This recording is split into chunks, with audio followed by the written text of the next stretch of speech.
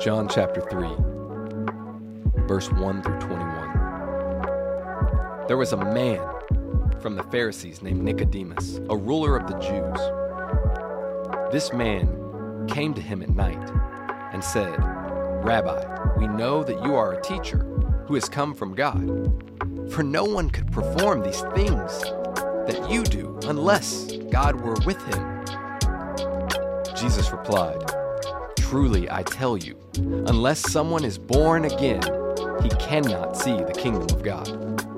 "How can anyone be born when he is old?" Nicodemus asked him. "Can he enter his mother's womb a second time and be born?" Jesus answered, "Truly I tell you, unless someone is born of water and spirit, he cannot enter the kingdom of God. Whatever is born of the flesh is flesh, and whatever is born of the Spirit is spirit. Do not be amazed that I told you that you must be born again. The wind blows where it pleases, and you hear its sound, but you don't know where it comes from or where it's going. So it's with everyone born of the Spirit." "How can these things be?" said Nicodemus. "Are you a teacher of Israel, and you don't know these things?" Jesus replied. "Truly I tell you, we speak what we know and we testify to what we have seen, but you do not accept our testimony. If I have told you about earthly things and you don't believe, how will you believe if I tell you about heavenly things? No one has ascended into heaven except the one who descended from heaven, the Son of Man. Just as Moses lifted up the snake in the wilderness, so the Son of Man must be lifted up, so that everyone who believes in him may have eternal life. For God loved the world in this way. He gave his one and only Son, so that everyone who believes in him will not perish, but have eternal life. For God did not send his Son into the world to condemn the world, but to save the world through him.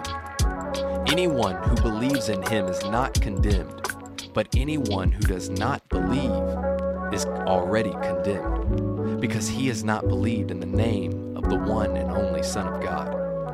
This is the judgment. The light has come into the world, and people love the darkness rather than the light, because their deeds were evil. For everyone who does evil hates the light and avoids it, so that his deeds may not be exposed. But anyone who lives by the truth comes to the light, so that his works may be shown to be accomplished by God." So in this part of the Gospel of John, we see Nicodemus, a Pharisee, approach Jesus at night to ask him questions. And what's most important about this scripture is that Jesus is again revealing himself as the light of the world. We see in John 3:16, he says, "For God loved the world in this way. He gave his one and only Son so that everyone who believes in him will not perish but have eternal life." This is a huge statement of the love that God has for us and the work that Jesus did on the cross, so that we can be reconciled to God, so that we can spend eternity with him when we believe in him, that he is who he said he was. For God did not send his Son into the world to condemn the world, but to save the world through him. And anyone who believes in him is not condemned. Jesus is the payment for our sin. He died for the world, the whole world. And unfortunately, many people will still reject him because they are in darkness and they love the darkness. But Jesus is the light.